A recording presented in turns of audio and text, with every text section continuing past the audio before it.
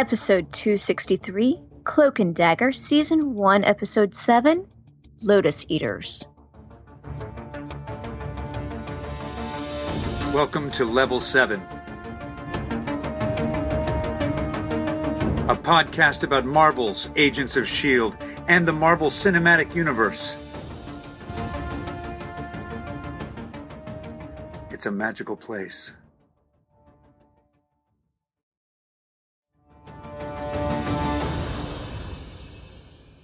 Hello, and welcome to another episode of Welcome to Level 7, a podcast about the Marvel Cinematic Universe. Sometimes that's a movie, like our last episode, which was Ant-Man and the Wasp. Sometimes it's Agents of S.H.I.E.L.D., which is the bulk of episodes, because that's what got us doing this podcast. And sometimes it's Cloak and Dagger, a cable teen romance superhero show that probably shouldn't be as good as it is. Maybe Amen. I mean, this is a really good show. So I'm Ben Avery, and that person you just heard is Samantha. And we are here to talk about Cloak and Dagger. And yeah, Samantha, are you still surprised at how good this show is? Yes. I'm just astounded by this show, and maybe I shouldn't be anymore. I mean, we're at the point probably where we should just be saying, yeah, it's good. It's really good, because that's what it's been since the beginning. Kind of like some of the Netflix series where we just be like, yep, it's still good, still really good. I feel like we're in that point here where it just started strong, and now we're in the middle episodes and it's still going strong. Yes. Which maybe it's because it's a 10 episode season, and it's a summer show, so maybe that gave them time to actually go through and sit down and take the time to write out the episodes and think out how are we going to shoot these episodes, and how do we make these stories meaningful that people can relate to. Yeah, every once in a while I'll watch something or see something that makes me jealous, because you know, as a creative type person myself, I'll see something like, I wish I had been able to do that first, or, I wish I was a part of that. And that's what it is with Cloak and Dagger here is, man, wouldn't it be just so much fun, even if you weren't part of the actual like writing team, to, I don't know, be delivering coffee to the writing team and be able to hear the writer's room. You know, I mean, this just, to be an intern on the wall, so to speak, of this writer's room, man, it's just, I mean, we're already gushing, I guess, and maybe we need to pull back the gushing until we talk about the episode a little bit, but it's too late for that now. So yeah, the gushing has happened, and once you let the genie out of the bottle, you can't put the toothpaste back in the tube. Yeah. So speaking of Netflix, yes. So like I said, 10 episode season. We're on episode 7 now. That means 3 more episodes until the season finale of Cloak and Dagger. Yes. And that means about 4 episodes from now, we are going to start Defenders. It's true. It's true. Unless we find some sort of special thing that we have to do. But we don't have a movie coming until, I believe, March now. Yes. On the MCU. Yeah. Captain Marvel isn't released until March 8th. Oh, wait. Venom is being released. Was it March 5th? No, Venom's October 5th. Is it October 5th? It's before Halloween. I knew that, yes. But you're right. We do have Venom, and yeah, is it MCU? I'm guessing probably not for this one. When we play everyone's favorite game show, is it MCU? I'm guessing probably not, but I'm very curious, because there are 4 Spider-Man universe movies that don't have Spider-Man in them that are on the slate. There's Morbius, there's Venom, there's Black and Sable, I think that's what they're going to call it, or Silver and Sable or something like that. No, the character is Silver Sable. So yeah, Black Cat, Silver Sable, whatever they're going to call it. And then, what was the 4th one? I can't remember that now. Oh, but it does remind me of another movie that we have in December. And it's not Aquaman. Although we may do an Aquaman episode. We just may do it because it's Aquaman. But Spider-Man, the animated Spider-Man movie. Oh, that's right. Yeah, we'll definitely be doing something with that. So I need to put that on my whiteboard. Yes, it must go up. That looks Yes. really, really good. And every trailer I've seen has just made me a little bit more interested in what they're doing with it. But, parallel universes and that sort of thing, those are fun. Those are fun things to do. And they're kind of diving into the whole mythology of all the different Spider-Mans and the different universes. And I think there's opportunity to be really, really cool. Yeah. So there is that will get an episode. But yes, from here on for the near future, it's going to be Netflix. It's going to get dark. It is. And Yeah. that's something I appreciate about Cloak and Dagger here is that it gets dark, but at the same time there is a lightness to it that comes from the friendship, the relationship that we're getting here. Yeah. Which in this episode we're getting a relationship. Yeah. They're clearly they're developing a closeness that goes beyond just, hey, we're friends, and it's getting in more into, hey, let's talk late night on the phone. And I had flashbacks to when my wife and I were dating, and I was in California and she was in Indiana, and it wasn't late night for me. And I think I've mentioned this before, but my wife is a early bird who wakes up early, goes to bed early, and I'm the night owl. So I stay up late and want to sleep in. Work doesn't always let me, but so she would stay up really late so that she could talk to me on the phone for an hour or two while after I got done with classes in California. And with the time change, it was really difficult for her. But we were in love and we were young, and so she stayed up late for me. So, Okay. The sacrifices you make. But that phone call at the end of this episode reminded me of those late night phone calls, and purposefully. I mean, this is them. They're developing that romance, that Romeo and Juliet that they were talking about before. I don't think we really saw much of it until now. Unless I'm just missing it. Am I missing it? No, and I appreciate that they're taking their time to develop that relationship between Tyrone and Tandy. Because if you recall Romeo and Juliet, I think the entire play takes place in under a week. Well, it was a different time or something. Yeah. Well, but the other thing, though, if you think about it, I mean, their relationship starts out, well, if you go all the way to their childhood, it's different. But them meeting each other in this time period, their relationship starts out, and she's stealing from him. And, they don't exactly start off, love at first sight. It's kind of confusion and a little bit of anger at first sight. And then we're in the same boat together. Circumstances are bringing us together. And then now they've actually helped each other, and they've actually been positive influences on each other, I think. Yeah, I have to agree. Well, and the great thing about this, because we were talking about Netflix being dark and this has a lot of light in it. I mean, that's the entire point of the show, is that this balance of light and dark. That's true. Or a balance of opposites working together. To, I don't know, bring balance to the force. I don't know. It's to do something. I mean, there's the whole divine pairing that we've talked about now, and this is possibly the divine pairing.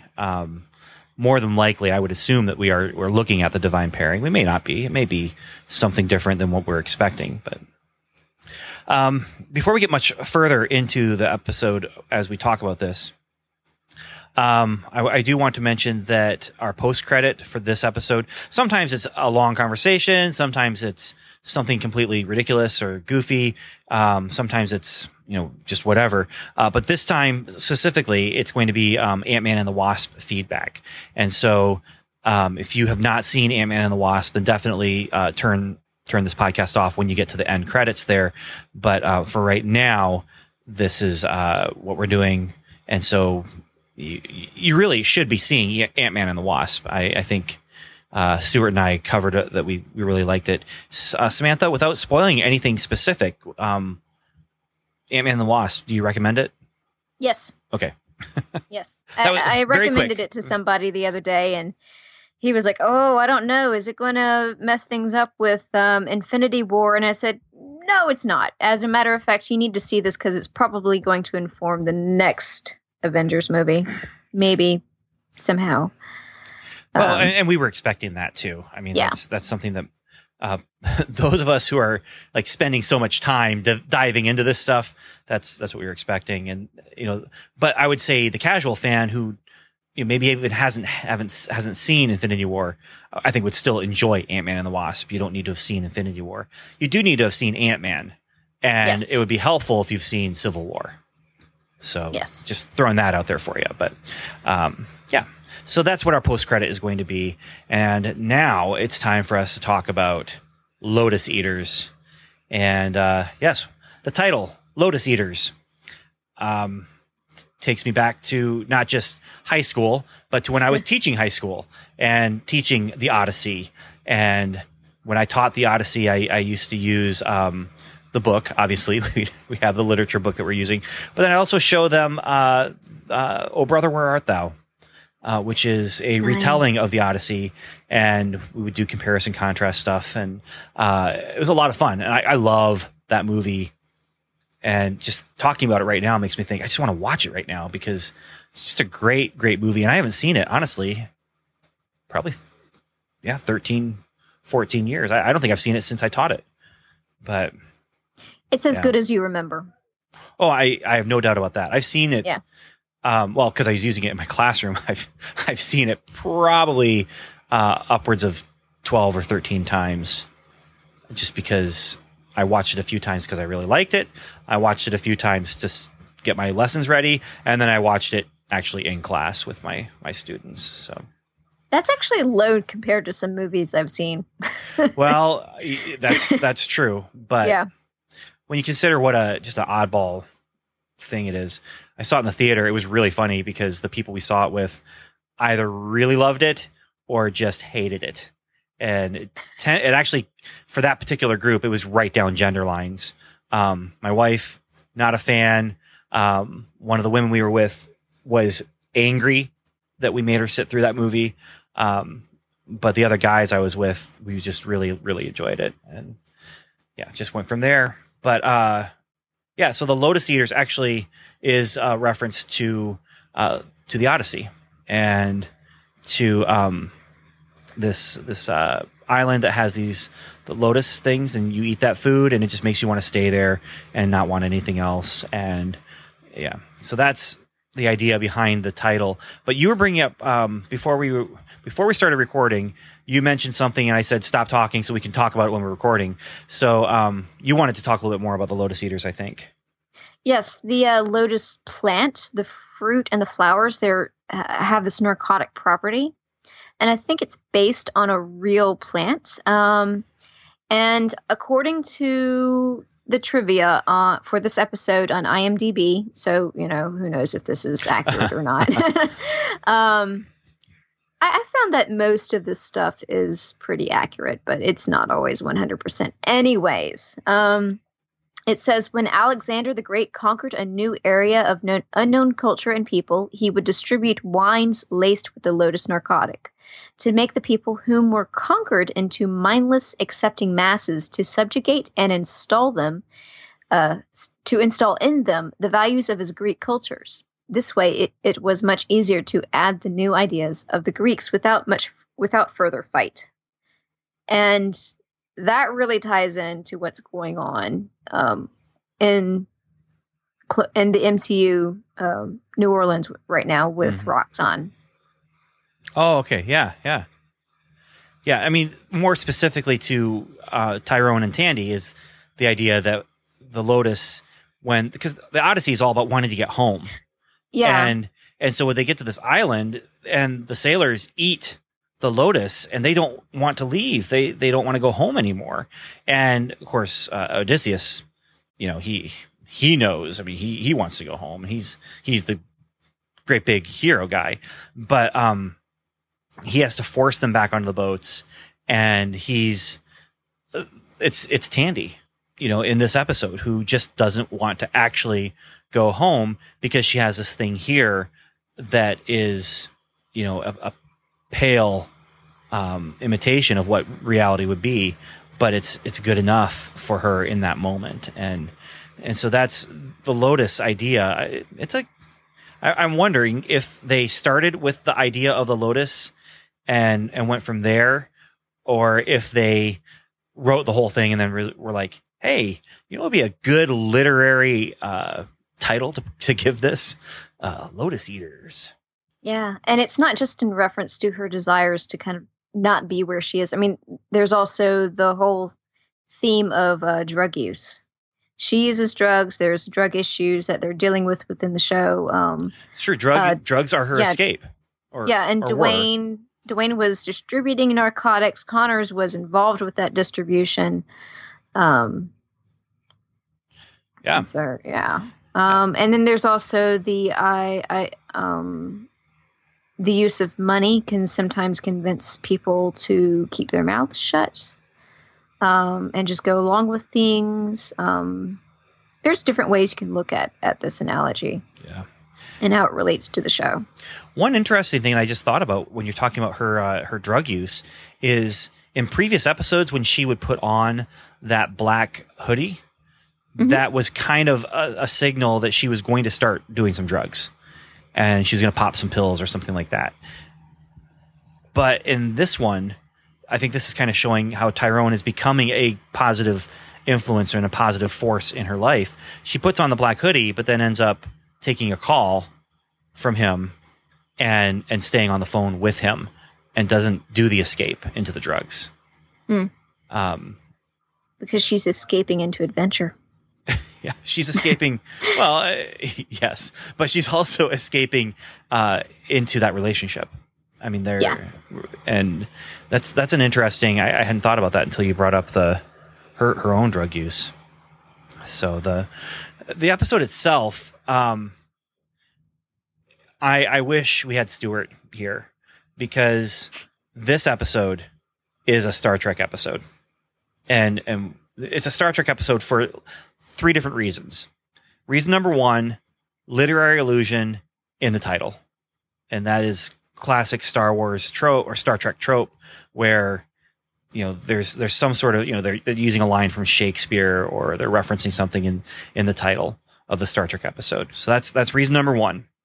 Reason number 2, it's a bottle episode. I mean, this all takes place in, technically, I guess there's 3 locations.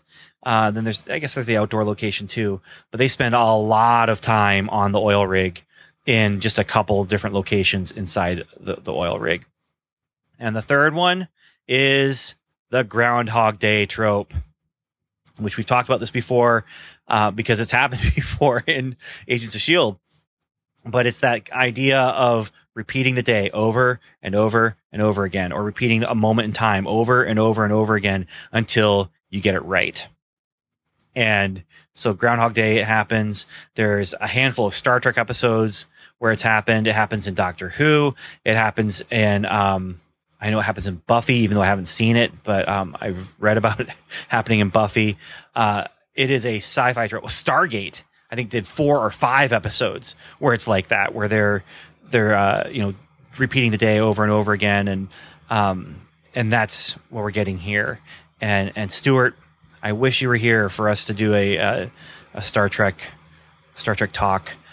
Even in the new Star Trek Discovery, there's an episode where they use this not for the full episode, but as a storytelling device that I'm not going to spoil in case you haven't seen Star Trek Discovery. But I still haven't. Is that more Groundhog Day or more Rashomon, where they're showing it from different perspectives? No, definitely Groundhog Day. Okay. But it's not the focus of the episode. It's actually a piece of tech that a character uses to get the episode going.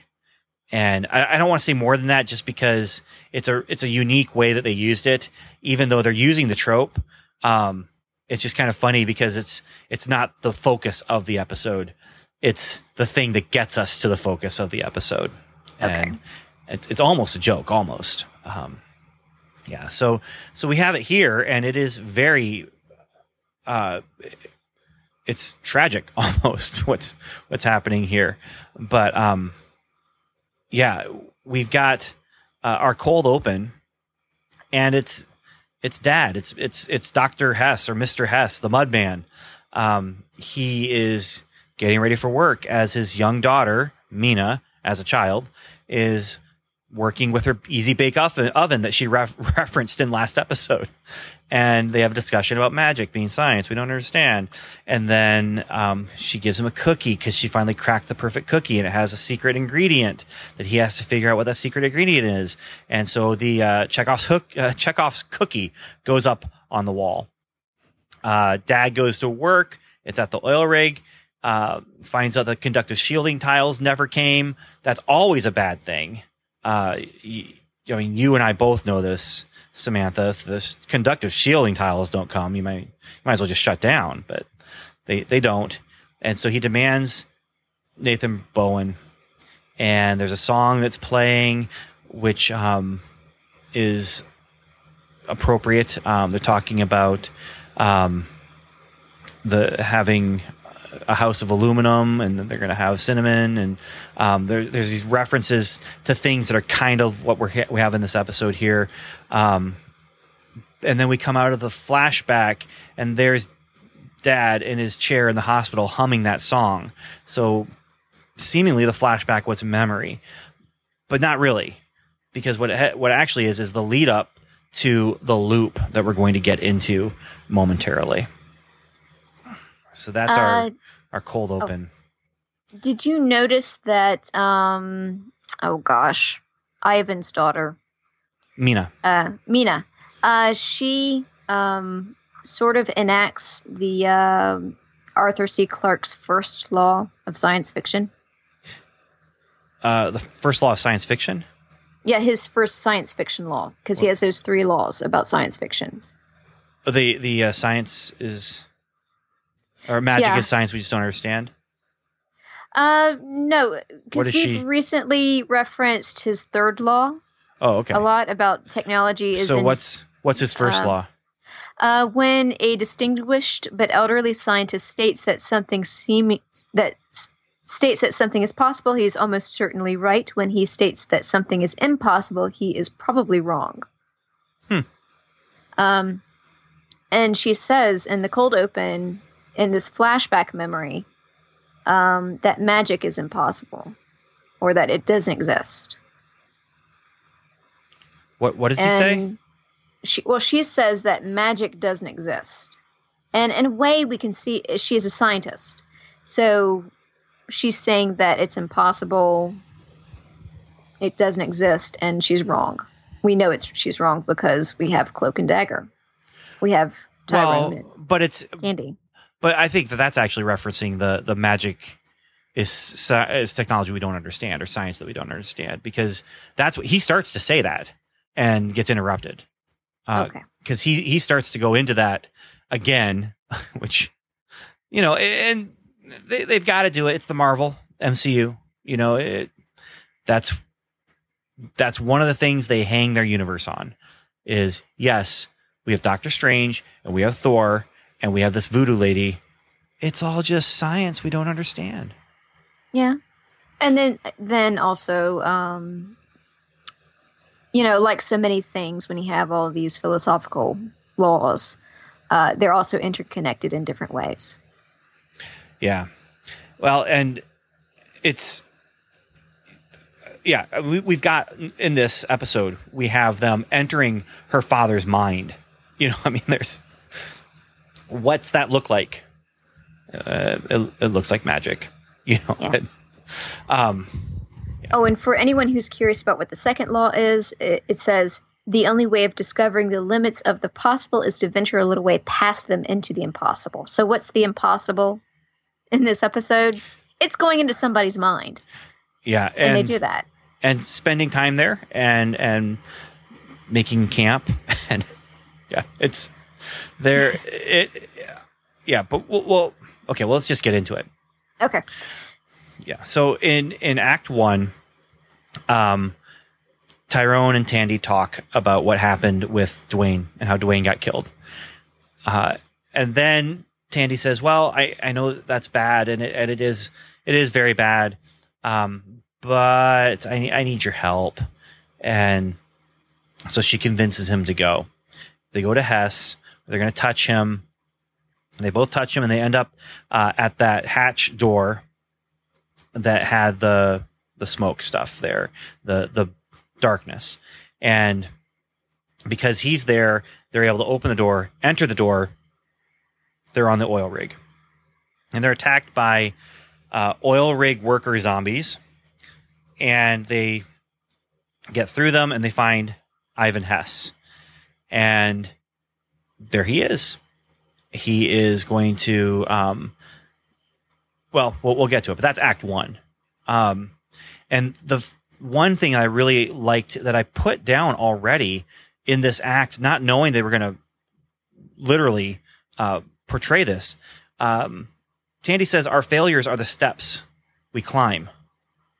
And then Tyrone says, to what? And she's like, I don't know. But I think that's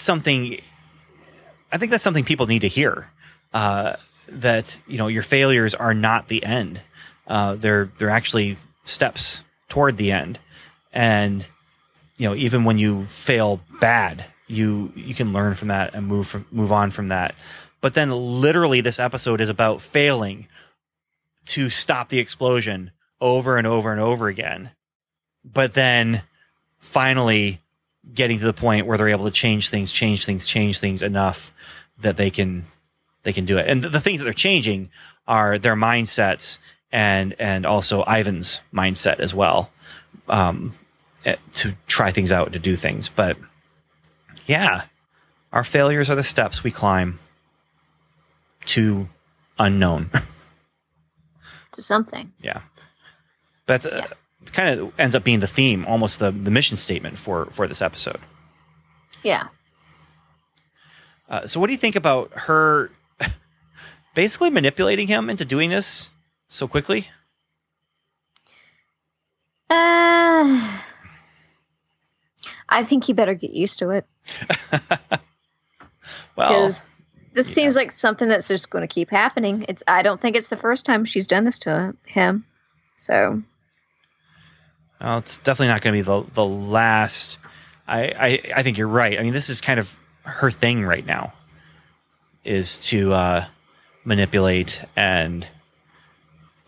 but I felt, well, that's a little inappropriate, like he's in the middle of mourning, not just the loss of someone who, he thought it was his friend, and turns out that there's something darker behind this guy. But he's not only mourning that, he's also mourning the loss of someone who can actually say, you're not crazy. Your brother was shot by a cop who does exist. Like, he's not this, invisible thing that no one ever has seen before. He's a real guy. By the way, can you help me out? I need you to do something for me right this minute. Well, I think that both of their goals are interconnected and both of their problems are interconnected, because it all seems to lead back to Roxxon and this oil rig explosion. Definitely the moment. And I think us looking from the outside in, it's definitely, there's going to be some form of connection. How deep the connection goes, I don't know, but I don't know if they think like that. Maybe they do. Maybe they do, because there's definitely that moment, that explosion changed both their lives at the same time, and then it brought them together. So yeah. So we're just going to have to patiently wait and see. Yeah. Well, 3 more episodes. Hopefully we'll have more information. I do hope they wrap things up. Not necessarily everything, but at least give us enough answers that we know what they're headed toward by the time we get to episode 10. Yeah, because I'd like to see season 2, 3, 4. How many seasons that they are planning to shoot. I want to see those seasons too. I want to see as many seasons as they can do if they keep up this level of quality. But I like it when we don't just get question, and then no answers until season 5, episode 10. The very last episode. I like it when we get fed answers and then get new mysteries. Yeah, like, okay, so we know that Connors exists. We know he has something to do with Billy's death and the ongoing drug issues within New Orleans. What else is going on here? Yeah. Bring it out. Tease it out. Yeah. You got a couple episodes to still tease it out, but I guess I would just like to see a conclusion of some sort in the last episode of the season, and not just a cliffhanger. Oh, I'm sure we will. I'm sure. Yeah. Somehow. Like one question I have had is, I can't remember his name right now, but when we see the older Tandy for the first time and she meets that guy in the bar and she tries to seduce him. The dude bro. Yeah, he mentioned something about his uncle was on the board of police. I want to know who his uncle is, because I'm certain that this uncle is somehow connected to Connors. Yeah, that's right. I remember you had that theory a while ago. I'm curious. We haven't come back to that guy very much. No, I don't think we've come back to him since episode 2 or 3. Yeah, we came back to him with O'Reilly, not O'Brien, when she was asking him his source. Yes, I think. Yeah. There's more to that guy. Not that he's a deep character, but there's more going on there that they do tease. Mm-hmm. Yeah, I guess we'll just have to wait and see on that. Just have to wait and see. So Act 2 is where we kind of figure out what's going on in Hess's mind. He doesn't know who he is. He doesn't know his own name. He's like, you must be special because you guys have names. And he doesn't know where he is. We're here. That's where we are. Which it's true. I mean, you are where you are. I mean, remember, no matter where you go, there you are, as Buckaroo Banzai said. And then they ask, well, where are we? And he says, we're halfway to the end of everything, all reality. And it's impossible to stop the explosion. And in my notes, I wrote, I get the impression he's gone through this before. Well, little do I know. Yeah. He has not just gone through this before. He's gone through this like many, many, many times, perhaps 1,000 more. Tandy's in there for just a few minutes and she goes through it dozens of times, enough that she's almost forgetting who Tyrone is. And this guy's been going through this for 8 years, replaying the same 2.5 minutes or so over and over and over and over. And he explains to them how they can stop the explosion, which is to open the valves, the pressure valves. And they try, and they're fighting down the hall, and then boom, fade to white. And we cycle through again. And they find out that the materials that they're drilling into connects people to their fears. And he calls these people, the oil rig worker zombies, he calls them terrors. And then we also find out that part of the cycle is an angry guy on the phone. And the angry guy on the phone is Nathan Bowen. And I can only imagine, just the possibility of, that's my dad on the phone and he's been dead. I could talk to him. I could hear his voice again. So she picks up the phone and he answers her and talks to her, not like he's talking to Hess, but like he's talking to his daughter. So that's kind of interesting. Yeah, because in a way, they're inside of Hess's head, in his mind, but the characters seen within seem to have their own personalities and are they act independently of him almost. Well, they act like they act like how he would expect them to act. I think that this, but you're right. He has created this reality of these people. So when Tyrone later on goes into the control room, there's two people who are just doing their thing and having their own conversation about Ivan Hess. They call him the Mudman. And I think it's him kind of creating what he thinks they would be doing, I guess. And when Tandy answers, this is where Ivan must know deep down who he is, because he knows deep down who Tandy is, because the way that Nathan responds when Nathan talks to her, because he's creating that conversation. Though I've wondered if perhaps in a way the reason why Hess doesn't remember who he is and why he's there and what's going on is because he doesn't want to face what's going on. Yeah, I think you're right. And that's why he's in a catatonic state, is because he's in a state of shock that his mind does not want to deal with it. Yeah, the tragedy of it. Yes, because he's directly involved. He's in the collapse of, or the chain of events that caused the oil rig to explode. It's almost like a self-imposed purgatory. Yes. Yeah, where he's created his purgatory. He's going to relive this explosion over and over and over again. He's not going to go past that explosion. Yeah, because like you said, he doesn't want to face the consequences of what happens afterward. So the explosion happens, and he just goes right back to that moment. Yeah.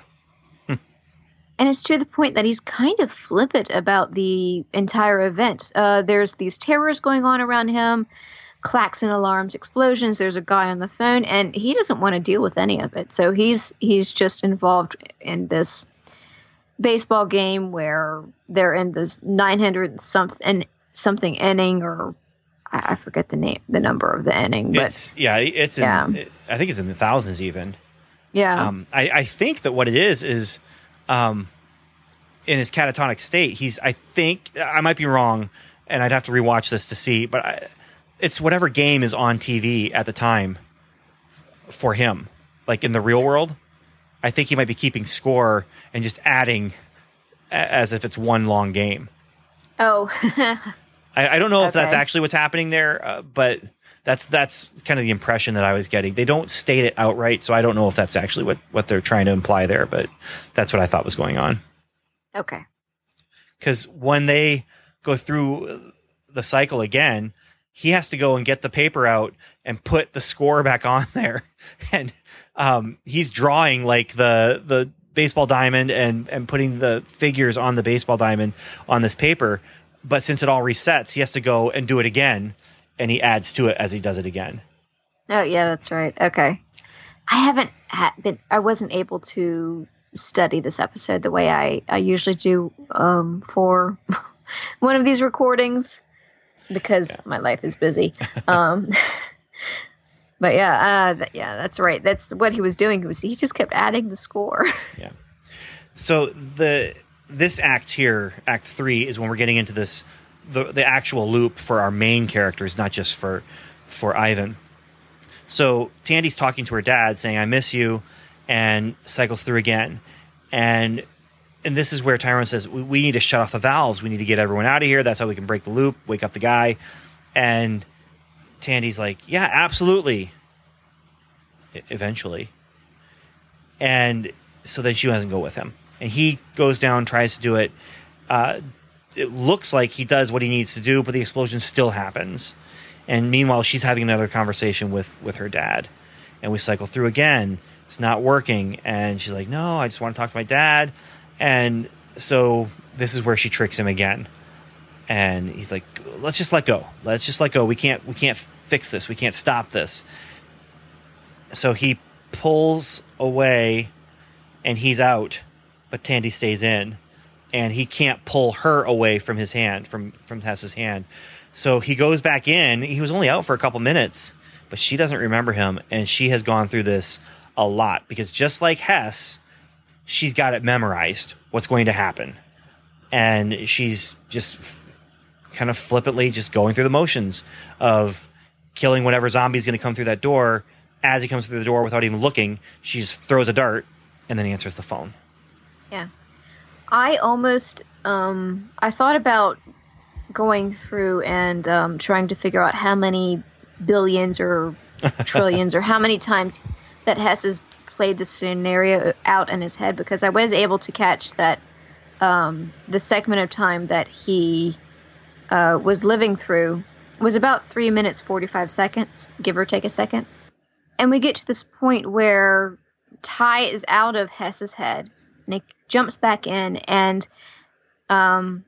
Tandy has already forgotten him, so clearly, and she's comfortable with the routine of this whole segment, so clearly time does not run at the same rate in the real world as it does in Hess's head. So I realized I really could not calculate exactly how many times Hess has gone through this segment. Well, yeah, but even if it was in real time, 8 years of 3 minutes and 45 seconds over and over again, that's a lot. But I think he said something like, they asked him how many times he's done this. And I think, I might be wrong, but I think he said something like, I tried to count, but after you get into, I don't know if it's over 100,000. Yeah. Then your mind starts to go to mush or something like that. So, I mean, yeah, it's been a lot. He's been through this scenario a lot, to the point where he has nicknames for all of the different zombie workers. There's Flamehead or something like that. I can't remember the names of the people, but Monsieur Flambe, who that's has been cooked well done. Yes, and French is fun. We that was kind of funny to me, anyway. So, yeah. So she's been through it a lot. And so then in Act 4 is where the big conflict comes. And that's Tyrone trying to convince Tandy get out of there. It's not real. And she wants to stay because it's not real. Because in there she has everything. And what is everything? Well, it's her dad. And this is where he says, "You're stuck in the mind of an insane, catatonic mud man." And everything I said about that sentence is just so weird. But then she just says, "What I remember of my life, it was horrible. I was homeless, aimless, fatherless, and friendless." And they fight. And they actually use their powers against each other. And they pull out the emotional stops. What would your dad actually think if he saw you here? And she says, "Well, you would stay for your brother, right? Just to hear your brother's voice again." And this is where we get the trick. Tyrone tells Tandy, ask him a question with an answer Hess wouldn't know.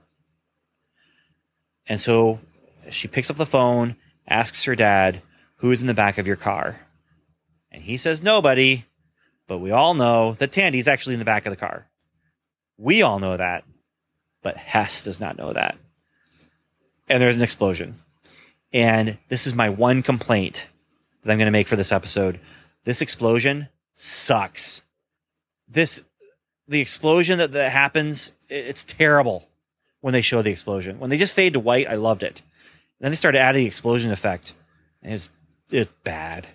Bad CGI. It reminded me of season 2 of Agents of S.H.I.E.L.D. when they're jumping into the plane. The explosion behind them.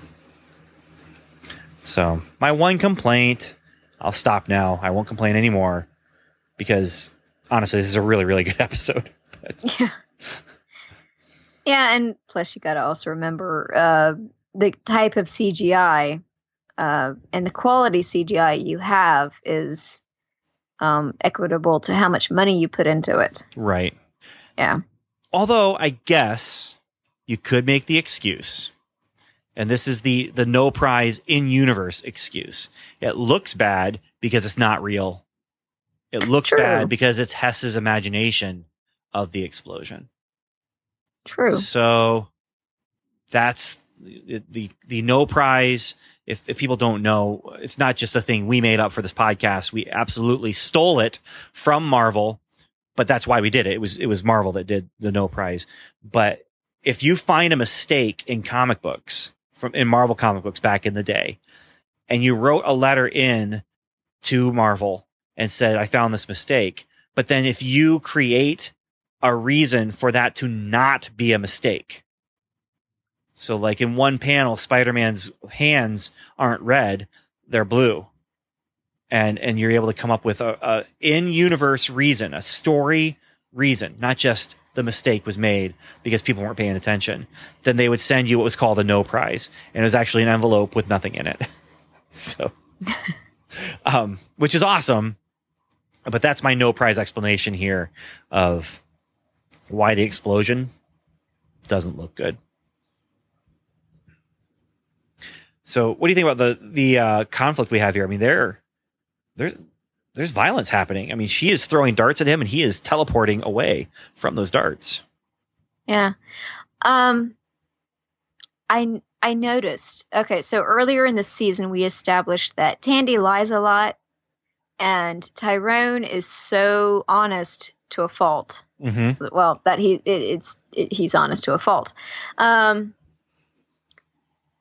But what she does here is she manipulates him with a lie, and then Tyrone manipulates her back with the truth. Yeah. You know, and that definitely plays to who these people are and what they've done to survive. You know, this is what he learned. His family has taught him the importance and value of honesty. She has learned you survive by whatever it takes. And a lot of time that's deceit. But yeah, the other thing I noticed is Tyrone's powers, when they're used in battle, they're defensive. It's escaping. It's dodging. And Tandy's powers, when used in battle, are offensive.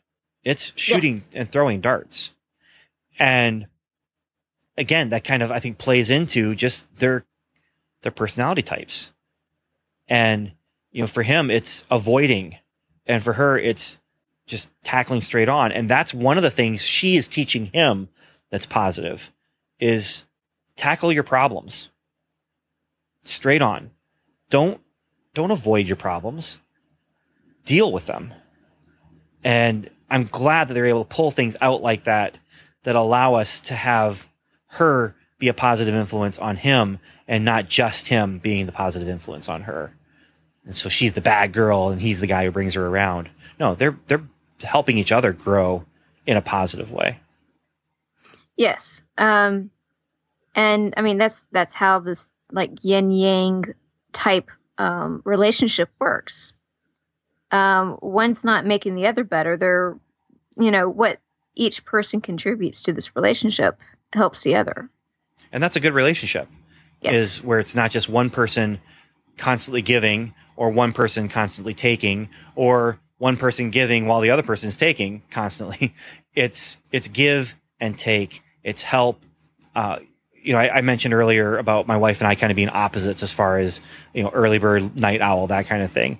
But that's one of the things I appreciate most about my wife is that she, in a lot of ways, is a yin to be me being a yang, but she also brings out the best in me, even when sometimes the best isn't at the top. You know, she does that, and I am absolutely a better person because of her, and I hope she's a better person because of me. I mean, she's been with me for 20 some years, so it's 21, not just 20 some, but I do know how long I've been married. So, I was about to say, I know you had your anniversary recently. Yeah. The Star Wars anniversary. Yeah. Oh man. I got to make up for that one, but if only it had been Ant-Man and the Wasp, I think she would have liked that one. Yeah. Oh well. Yeah. I think she would have liked that one. Yeah. Oh, I know she would have, because she likes comedies, but she also likes, you know, adventure that's not Star Wars. So yeah, I think she would have, but maybe not. She would have appreciated the humor a lot more anyway. Yeah, and this has happened to me a lot in the past week, but what I really appreciated about Ant-Man and the Wasp is you have a problem, and you're trying to solve the problem, but something happens to prevent you from solving the problem, and you're trying to work through that, whatever secondary problem is, and you're trying to work forward towards completing the first problem and the second problem, and then the third problem pops up, and yeah. I mean, it was like this domino effect of really, really unfortunate events. So what you're wishing though is that you could have superpowers as well so that as these things happen, you'd at least have fun shrinking and growing while you're dealing with them. Like that's, I've had a couple things this week where I have been like, if I could just shrink, but I've also had some moments where I've set ant traps and I'm like hoping these ants die that have infiltrated our home. But yeah, so I don't think Scott and I would get along. Yeah. He wouldn't let me borrow the suit, I'm sure. Yeah. Well, you could always ask him, hey, could you get the ants out of my house? That's true. If he was real, I wouldn't have to set the traps. You're right. I would just say, hey, dude, I got this problem. Can you talk to the ants? Explain to them. Yeah. So. Yeah. It's better than an exterminator because you don't have to kill them. It's true because the guy can just ask them to move. Yeah. Yeah. By the way, you want to talk about sci-fi? Oh, wait. I don't want to. Can't spoil Ant-Man. Not here. Not now.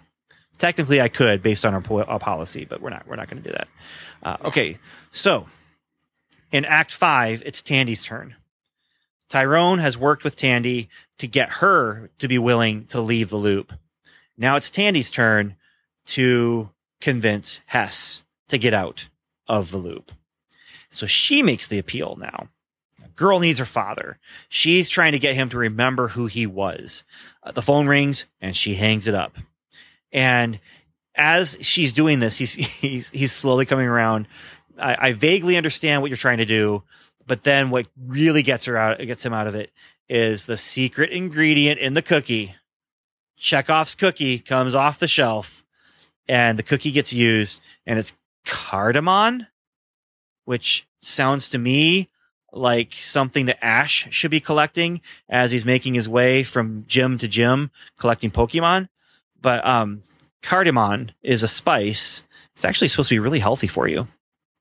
I have never heard of that before this episode. No, neither have I, but I looked it up, and that's what I learned is that it's actually supposed to be really healthy for you. Okay, so it's going to be the new fad superfood, probably. It may be. It may have already gone through a cycle as a fad superfood, but yeah, it's one of those things where mix it in your drink and it's going to make it healthy for you, or put it in cookies. So they have to convince him to do the valves. That's what they're hoping, is that if it's this guy who does it, if it's Hess who does it, he will release himself. And so they finally convince him with the spice. And then he goes through and he gives the best compliment Tandy could ever get. You are your father's daughter. She says, I know. They cycle through, they fight through the halls. And it's not Netflix Defenders level hall scene fight way that we get. It's not even a shield fight scene where we get awesome moves from Daisy, but they get through the hallway using their powers. And then there's the valves. They take care of the valves. There's the explosion, and they're back in the hotel room. But he doesn't know them when they're back in the not the hotel room, the hospital room. He doesn't know them. But he asks for his daughter, and Mina gets there. And through it all, this is where, especially when he says, you are your father's daughter, and she smiles and says, I know. This is where if you haven't listened to the Ant-Man and the Wasp episode yet, I teased that I got emotional. Someone was maybe chopping onions nearby. My eyeballs started to sweat a little bit, and I'm not lying. I got choked up, and I had not actual tears, but tears working their way to form enough to come out of my eyeballs. It didn't quite get there. The tears did not make it away from my eyelids, but it choked me up a little bit. This was emotional for me, and it was not just oh, that's nice emotional feeling. It actually was, it was, eyeball sweat. It happened. It happened. So that's 2 Marvel things in a row that got me to have feelings, and that's a good thing. I'm just going to say that I think that's a good thing. Okay. Good. Yeah. I'm certain that there are other hosts of the show who may tease you for that, but no, I'm not going to do that. Well, that's a good thing. Yeah, it's a healthy thing. Well, yeah. We're not here to psychoanalyze me. We've had 260 episodes where probably I could be psychoanalyzed if you take the sum total of all the things that we've talked about and seen some of the things that we dive into.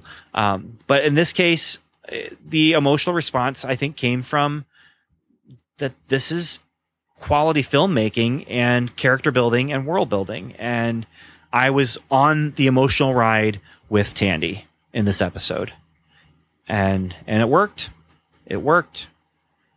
It did its job, which art, I believe the one job for art is to connect between artist and consumer, or between artists and consumers themselves of that art get connected as well by art, and that art, that connection is informational or emotional.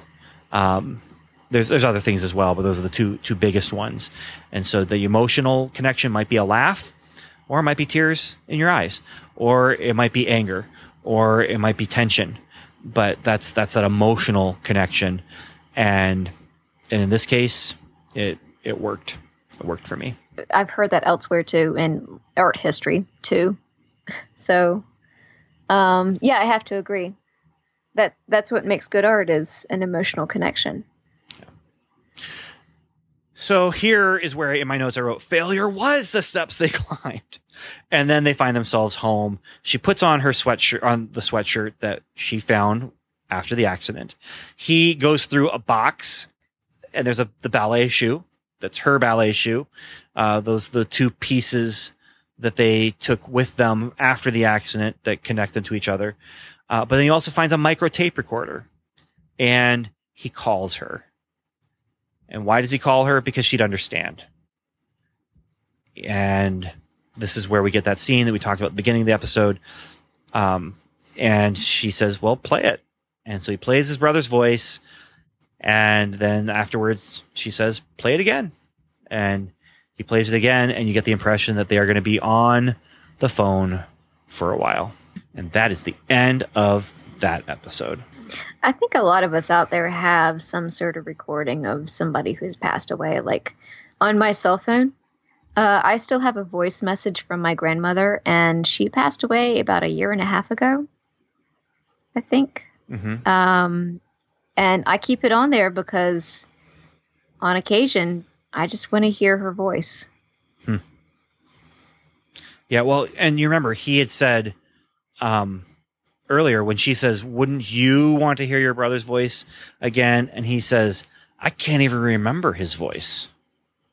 Yeah. And, well, then he finds this, but what's interesting is, it's his brother from then. And so she also gets to hear Tyrone's voice when he was, 6 or 7, and she teases him.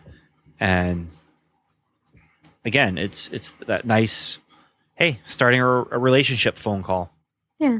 Well, any other thoughts? We do have a couple pieces of feedback about this episode and about the last episode. Do you have any other thoughts here before we move on to that? No, I'm ready to hear some feedback. All right. So our first feedback is from Agent Casey, and he has actually been on.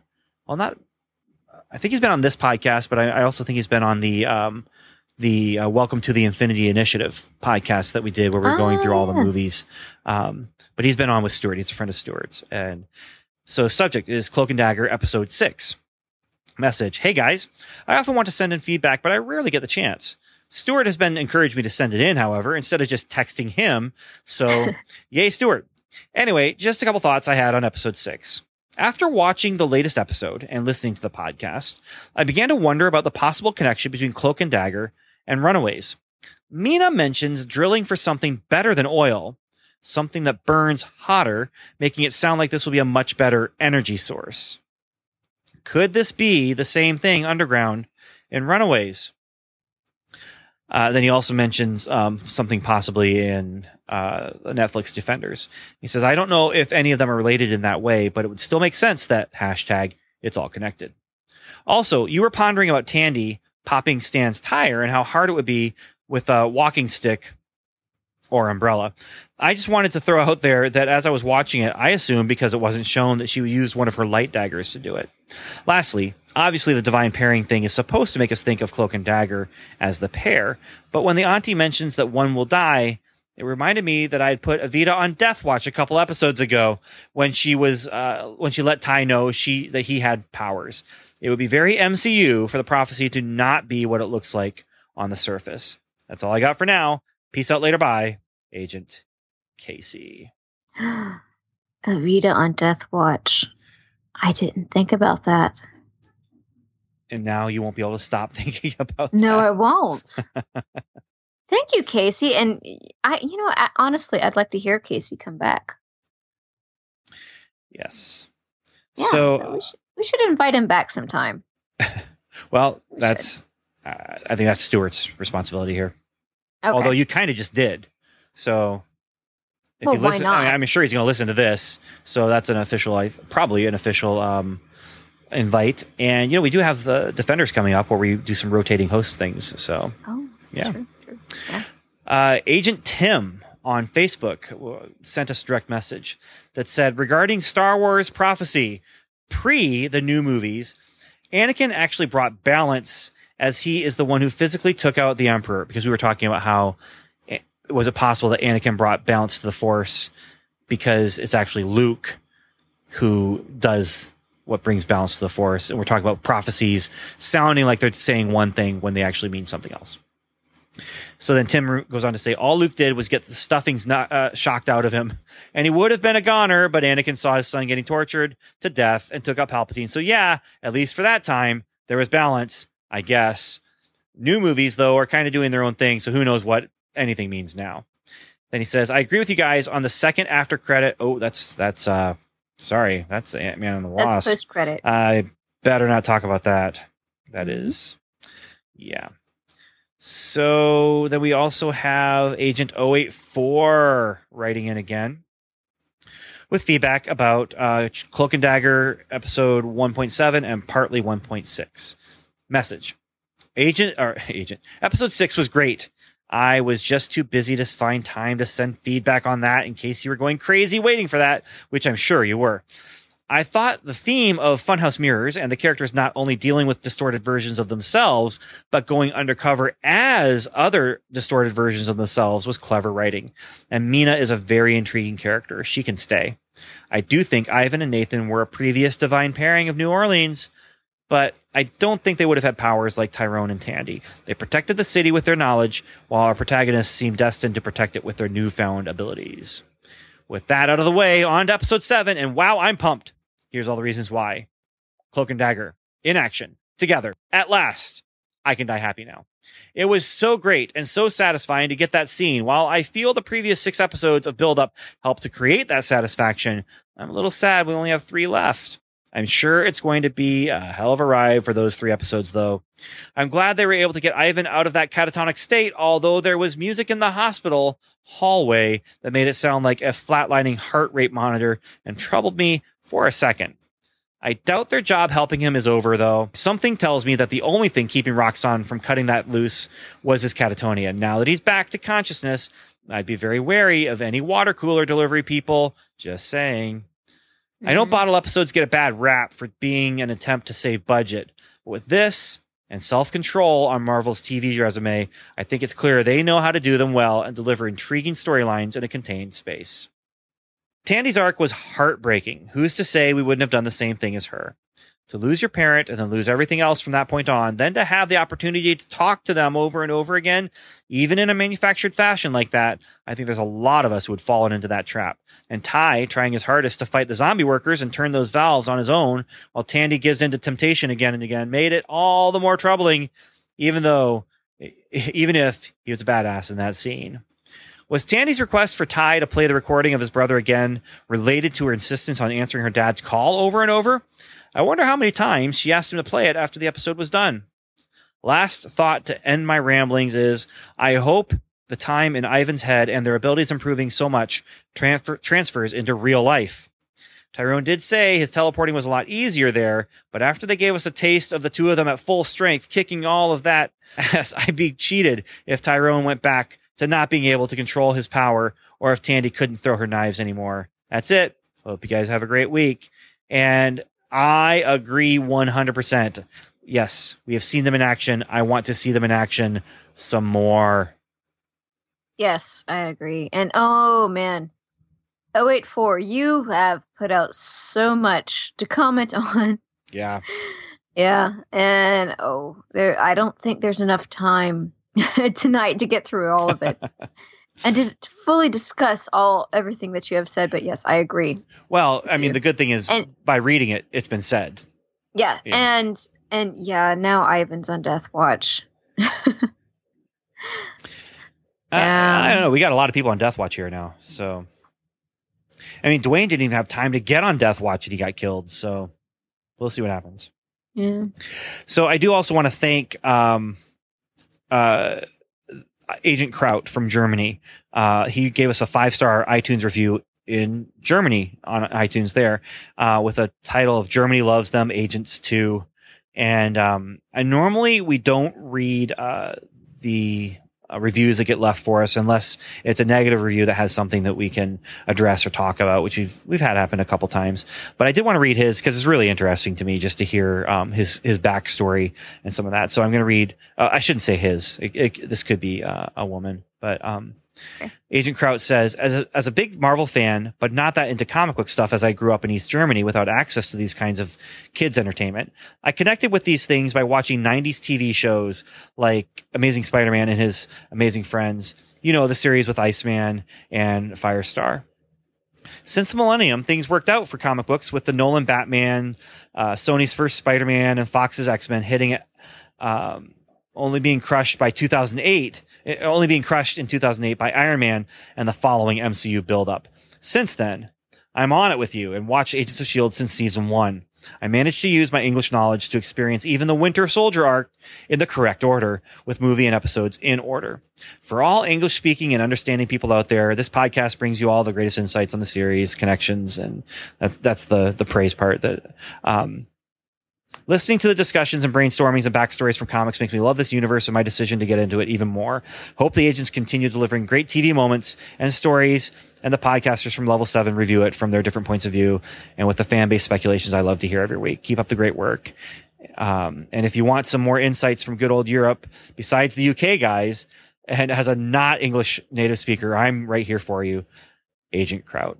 So I just found that interesting just to get his perspective or her perspective just on following Marvel and that in a cultural context, very different from our own. So I do want to also thank you, Agent Kraut, for giving us that review and giving us the stars and expanding our footprint, I guess. Dankeschön. Yeah. Thank you very much. So... yeah, that's it, except for 2 bits about Ant-Man and Wasp that will be after the credits. So any final words, Samantha, about this episode before we close this thing down? Oh, I would love to give a special Dankeschön to our Patreon patrons, Andrew, Jeffrey, Trent, and Tassel. Thank you very much. Yes. Thank you so much. And I just have to say... here we are. We've got this show, Cloak and Dagger. We're surprised by, when I think about Cloak and Dagger, all I can say is, my word, something new, something delightfully, incredibly, wonderfully new. What a time to be alive.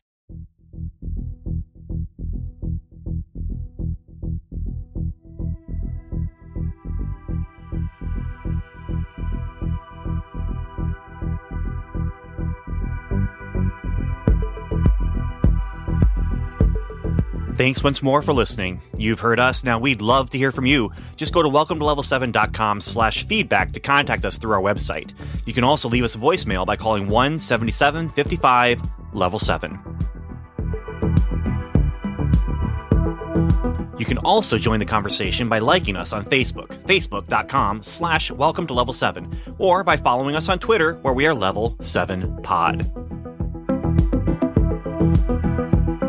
Welcome to Level 7 is a proud member of the Noodle Mix Network. Find more of our award-winning and award-nominated podcasts to help you think, laugh, and succeed at noodle.mx. Learn how to podcast, get productive in your personal and professional life, theorize over TV shows, laugh at our clean comedy, learn critical thinking from movie reviews, and more.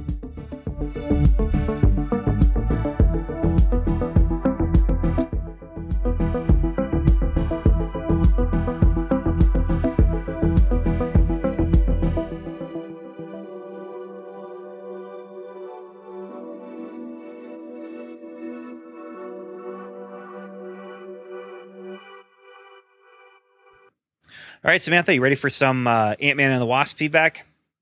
Yes. All right. So this is Agent Tim again. I agree with you guys on the second after credit scene being kind of chilling. The TV playing what I assumed was the emergency broadcast system juxtaposed with the ant going through Scott's routine. Also, I got to watch it again, as I almost thought I heard faint chaos from out the window. I will keep you posted. And I'm very curious about that. If there was anything, I don't think there's anything heard out the window. But yeah, I do want to watch Ant-Man and the Wasp again. I'm just not sure when I'll get a chance to. Okay. Of course, that faint chaos could have been something coming from the next theater. So that's also true. That's very true. But it's also possible that there was something going on outside, and we just don't know. Yeah. So. All right. Agent 084 wrote in about Ant-Man and the Wasp, and he says, It's wonderful to think the MCU has given us 20 movies. That's something we as fans should be eternally grateful for, and to think 30 is only a handful of years away is unfathomable. This was a super fun movie that had me cracking up the whole time and even choked up at certain points. It was a little weird that through all the emotions the characters went through, the movie lacked a true character arc for anyone, really. But it's also weird that the movie was so fun and heartfelt that I didn't even really care about that. Hannah John Kamen did great, and the writers gave us one of those intriguing antagonists that makes us wonder if we wouldn't do the same thing if we were put into those situations. Is it weird that she looks so much like John Hannah and even has his name inside her name? I thought it was weird. I thought this movie did the best job with mid and post-credit scenes in a long time. I honestly get annoyed with funny post-credits that don't give us something for the future. Like seeing the Grandmaster stumble out of an escape pod without seeing the Collector show up to tease us about them teaming up later. That was a sore spot for me. The post-credit here had a joke in the spotlight, but I loved the atmosphere around the joke. The empty apartment, the TV, it gave us the first sense of the world after the snap. And man, it was dark. I love the mid-credit as well with the big tie-in, not to mention the setup for Scott to get into Infinity War. Janet might as well have winked at the camera after she said, "Time Vortex." I wouldn't be surprised to see him show up in a Captain Marvel credit scene before we see both of them in Avengers 4. That should be fun. I did think the timing was odd. Aliens attacked Earth and Iron Man disappeared, 2 days ago at most? And instead of Scott, who isn't on house arrest at that point, like Nat said, suiting up to get help, he's instead like, LOLs, let's go up on the roof and do quantum stuff instead. That was weird to me after I thought about it.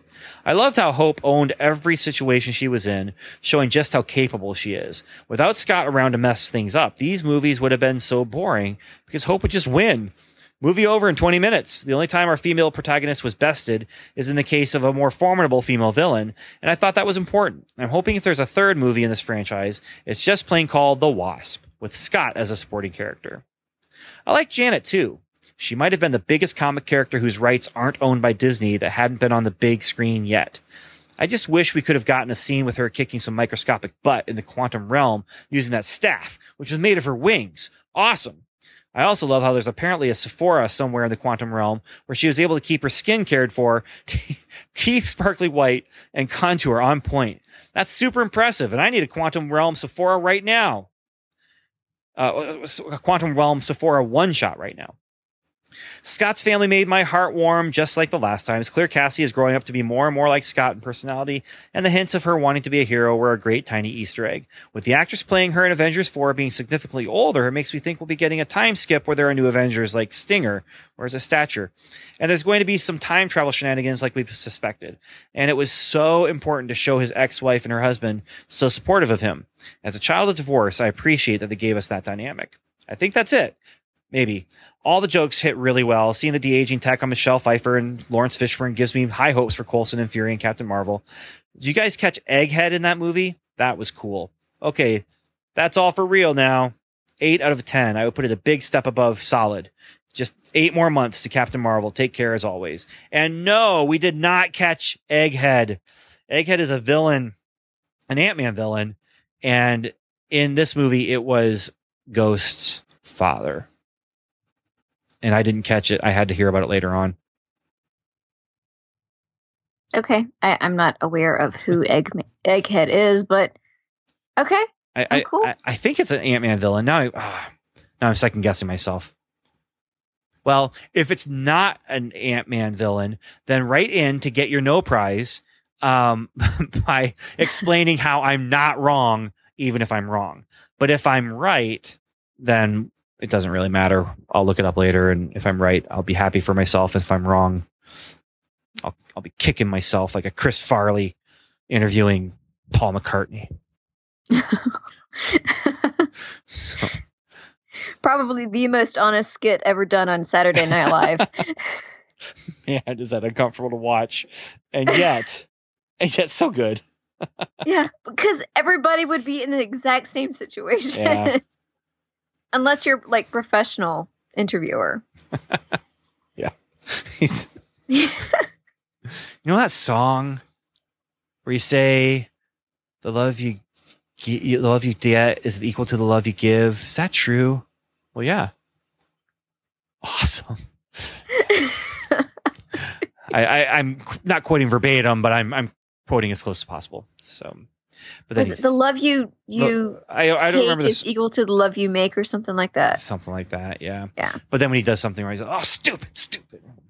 I love Chris Farley a little bit too much, and part of that might be because I've grown to look like him in face and stature. But yeah. All right. Well, that's an episode. Thanks, Samantha. Talk to you later. Talk to you later.